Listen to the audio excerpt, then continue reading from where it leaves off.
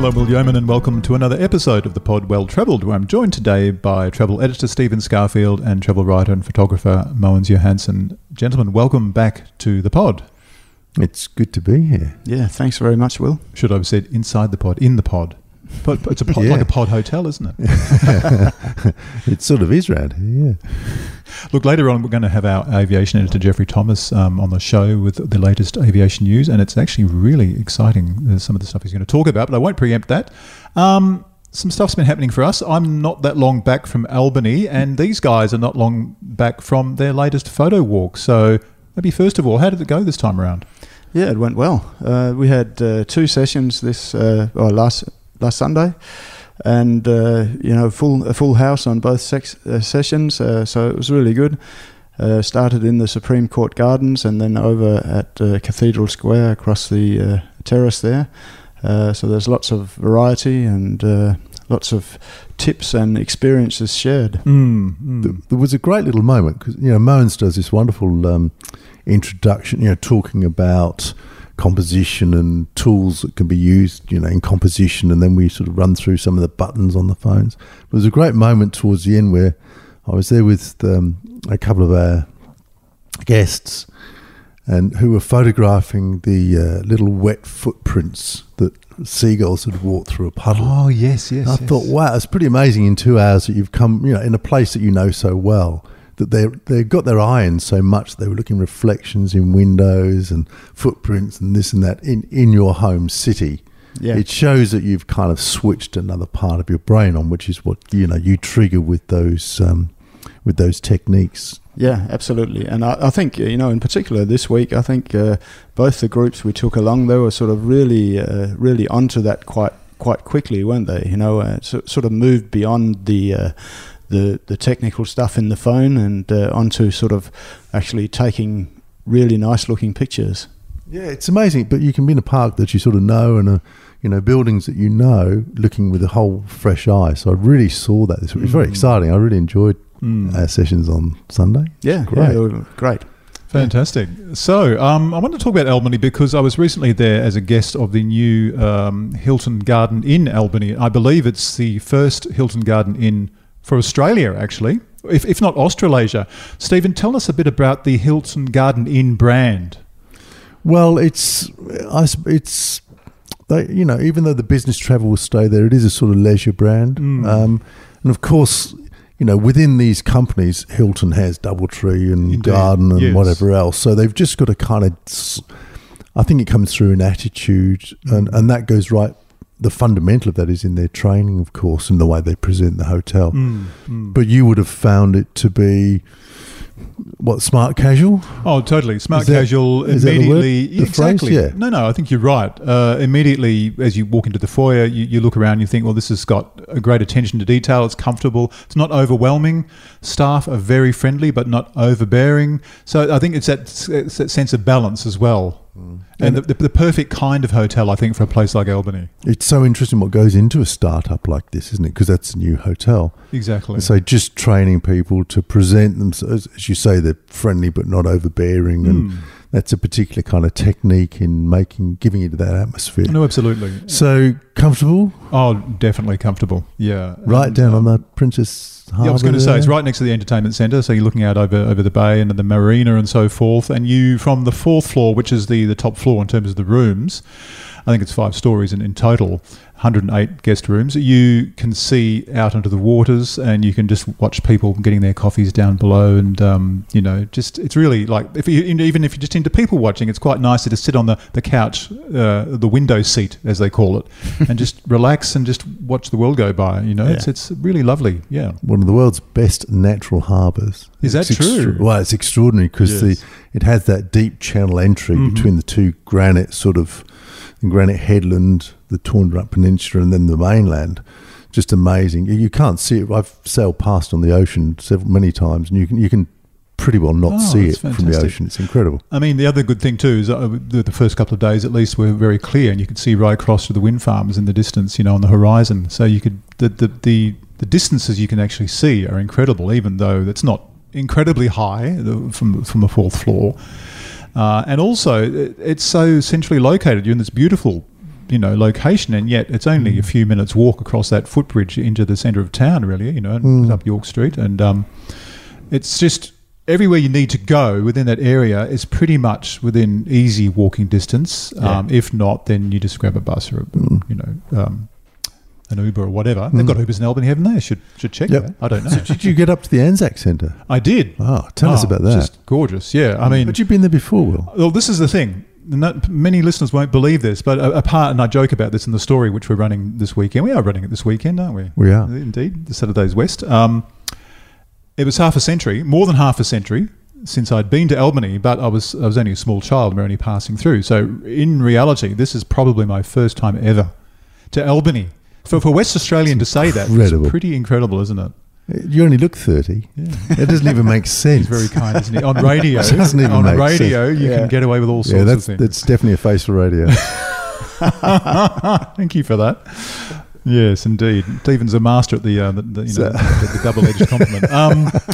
But getting back to your original question, yes, the National Anzac Centre and the Princess Royal Fortress in that sort of national park area there. So it's on top of Mount Clarence, and what's the other? They're sort of joined, aren't they? There are effectively two hills or two mountains that are co-joined. But anyway, I'm sure many listeners will have been there already, but it's just a beautiful atmospheric place, and the right balance between traditional restoration and museum artifact, curation, and the absolute latest in high-tech installations and museum experiences, which means they capture the stories, they capture the audiences, and they capture the range of experiences with basically with what they've got to hand, and I'm just really thoroughly impressed. It is very impressive. It is, isn't it? Yeah. It's clever because they humanise it. I think that exactly. You can follow an individual story, an individual person's story through the whole museum, so you get a character and you can follow them. Absolutely, and I had the good fortune to be in the company of Private Gordon Nailey. He was actually born in a station just out of Eucla in Western Australia, but had to go to Adelaide to enlist. I'm assuming that's the main sort of centre for enlistment in those days. Yep, that would have made sense. So part Indigenous, and so again, interesting to have an Indigenous soldier to go on this journey with you. And he was not killed, which was a sort of a good news story. He managed to come home, married, had 6 children, which is a beautiful thing. Maybe I should have said spoiler alert, because you don't actually find out that until the end of your journey. Yep. But you're issued with these little cards, aren't you? And as you walk through the exhibits, you just put them down on these little readers. They're like sort of QR codes. And all these documents and voices and stories and photographs come up telling you about that stage in the soldier's journey from enlistment right through to discharge. Yeah, in some cases, it's very clever, because they can be impersonal, can't they? Museums of this nature can be impersonal. They tell the story, but not the individual story. So it's very clever. And I think, just to go back to that moment when you look out over the harbour mouth and out into the, along the coast there, which is where the ships are massed, where the troop carriers were anchored up, ready to go. It sort of brings the place to that. I think that's one of the most amazing bits about that museum, is that you can really visualize that moment in history when all these ships were amassed out in the harbour, because you're standing there looking out over it. You've got reference points. You can see, exactly where all this whole fleet were at the time. So it's really well thought out, the whole thing, isn't it? I think so too, and they haven't forgotten the natural environment, because there are nature walks and bike trails and all sorts of things you can do. When I first arrived, there was a group there being led by a volunteer, so it's an outdoor experience as well as very much an indoor experience too. And mustn't forget mention of the Garrison, the cafe and restaurant there, which is just incredible. It's good, isn't it? Yeah, it's really funky. So all through Albany, food, produce, the local food and coffee, which they showcase. Yeah, and I had dinner sort of quite early-ish, about 5-ish, once the museum had closed and so forth. But by the time I was ready to leave, it was absolutely heaving. Just absolutely heaving. And the sunset is stunning. And you flew down? Yes. With Rex, Wow. Hour and 10 minutes there and back. Why would you drive? That's pretty cool. It's pretty cheap too. I can't remember the exact price. It's 200 and something. 200 something. Yeah. So it's really, you've got to think well. And as I mentioned in my story, there are a lot of people that were just doing the day trip, which is perfectly reasonable. don't really think of that, but it's a good idea. So what is it, like is it a 3-hour drive? I don't know how long it takes to maybe even... Everyone says it's 4, but it's a bit long. It's 4 plus. So, okay, 4 plus. 4.5. If you want the drive experience, as many of us do, then by all means... Yeah. I mean, I drove to Esperance not that long ago before this. It was a similar kind of drive, I guess. A bit longer, though. That's a pretty much full day to Esperance. Yeah. So, but otherwise, flying's the way to go. And very comfortable. Yeah, great idea. Amazing. Well, we've led into Jeffrey rather nicely, haven't we? We have indeed. Airline discussion, so perhaps we better let's hear from hand over to him. Okay, it's that part of the show where we welcome back our aviation editor, Jeffrey Thomas, with all the latest aviation news. Jeffrey, welcome back to the pod Well Travelled. Thank you. Lots happening. Lots happening, lots to talk about. We've got the delay of the Perth to London direct flight. We've got an update on Finnair and an update on Bonza. Sounds pretty bonza. Yeah. So what can you tell us? Yep, absolutely. So let's rock off with the Perth-London. And unfortunately, because of the border situation, Qantas has decided to, and needs to, obviously, delay the reintroduction of the Perth to London non-stop. Instead of transiting through Perth, the flight originates in Melbourne. Instead of transiting through Perth, it'll continue to transit through Darwin until about mid-June, and they'll review the situation at the end of April to see whether any further extension of that routing needs to be undertaken. Okay, well, as you say, not unexpected. That was a popular route, wasn't it?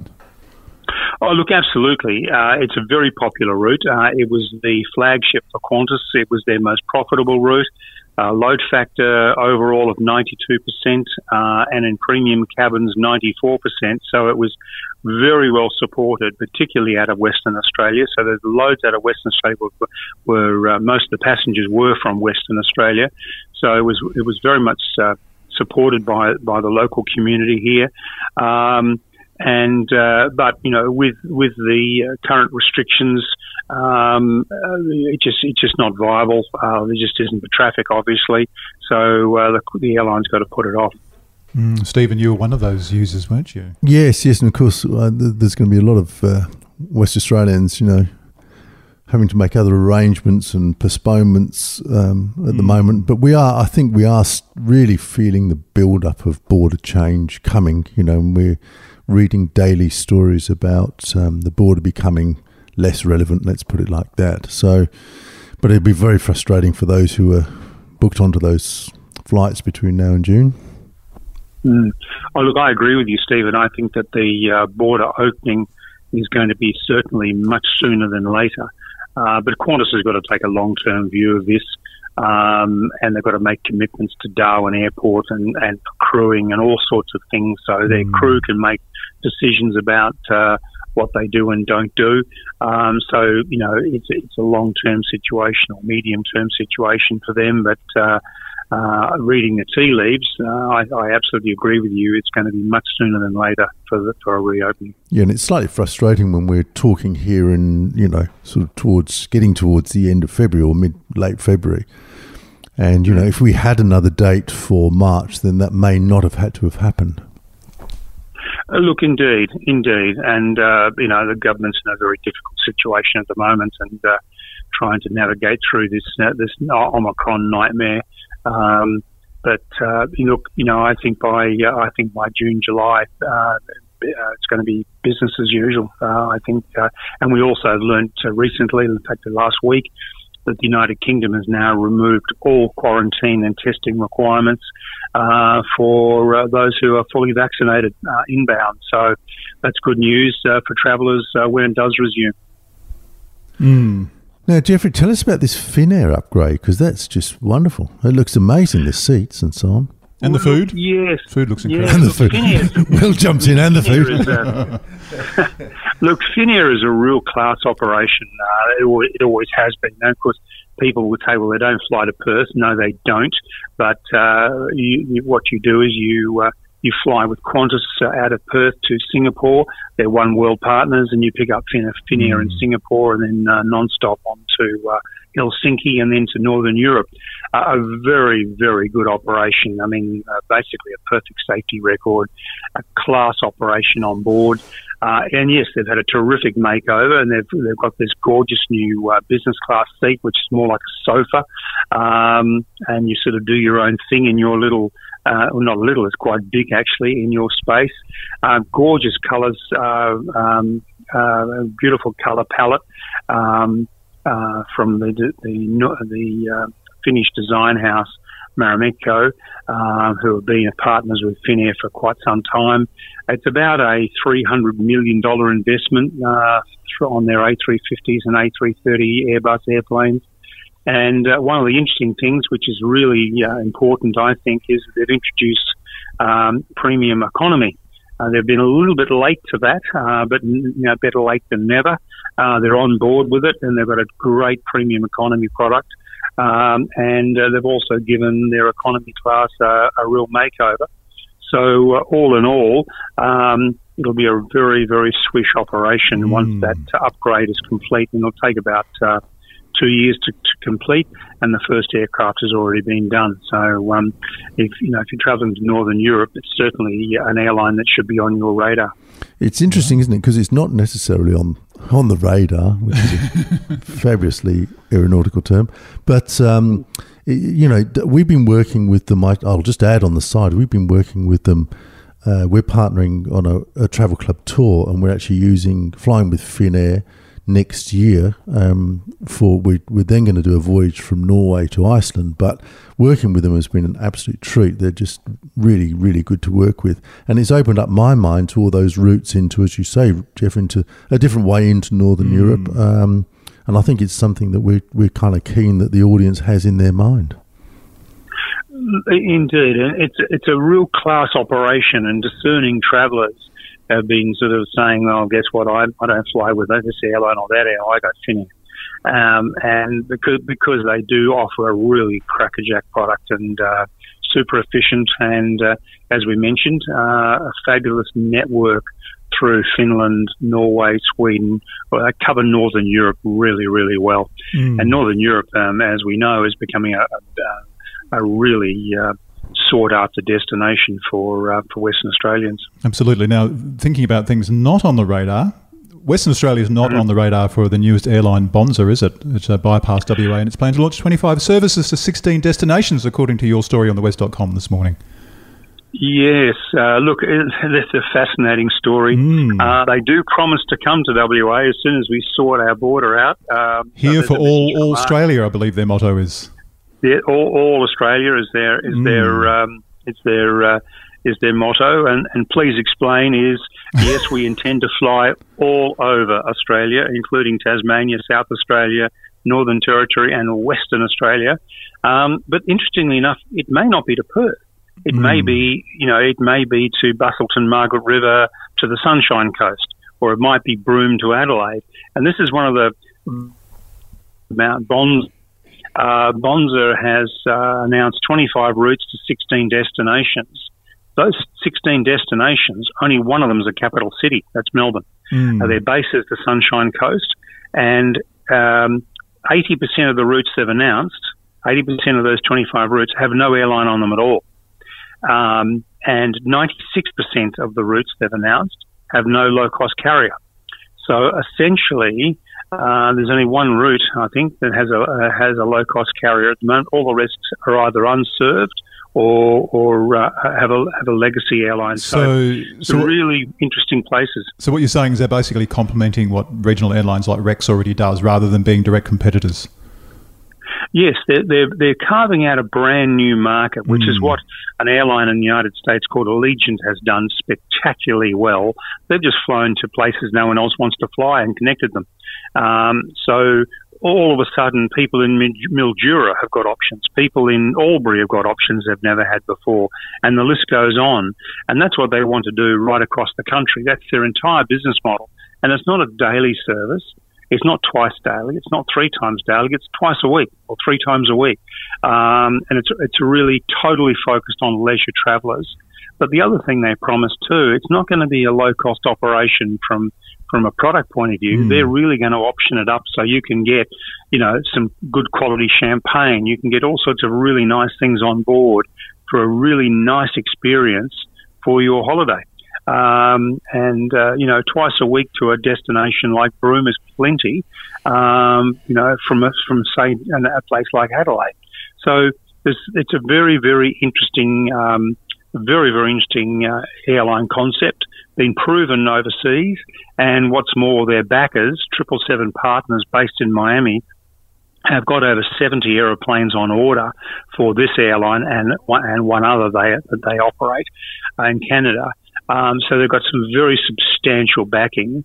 So it looks like a brand new sort of operation for Australia and very exciting. It does sound very exciting. Well, look, Jeffrey, it's been a pleasure having you on the show as always. Thank you so much for joining the dots in the latest aviation news, and we look forward to talking to you again soon. Pleasure. Yeah, well, some interesting news, isn't there? And I mean, it's a pity that the more positive news is the kind of news with Finnair that doesn't affect us so much, whereas the London to Perth and the Bonza is something that's not so great for Western Yes, Australians. but look, my mind now, honestly, is on, August, September. When we're coming into spring, I think the whole world's going to look pretty different to us by then. Right. We're going to go through what we're going to go through over the next couple of months, and then, winter, this whole June, July thing. So I think spring's going to be a whole shift in attitude here, and all those things will be so relevant that we'll be in a much happier place. Here's hoping. One can only hope so. Yeah. Well, gents, it's been great talking to you both as always. Let's see what this week brings before we get together again next week. Look forward to it. Yeah. Thanks, Will.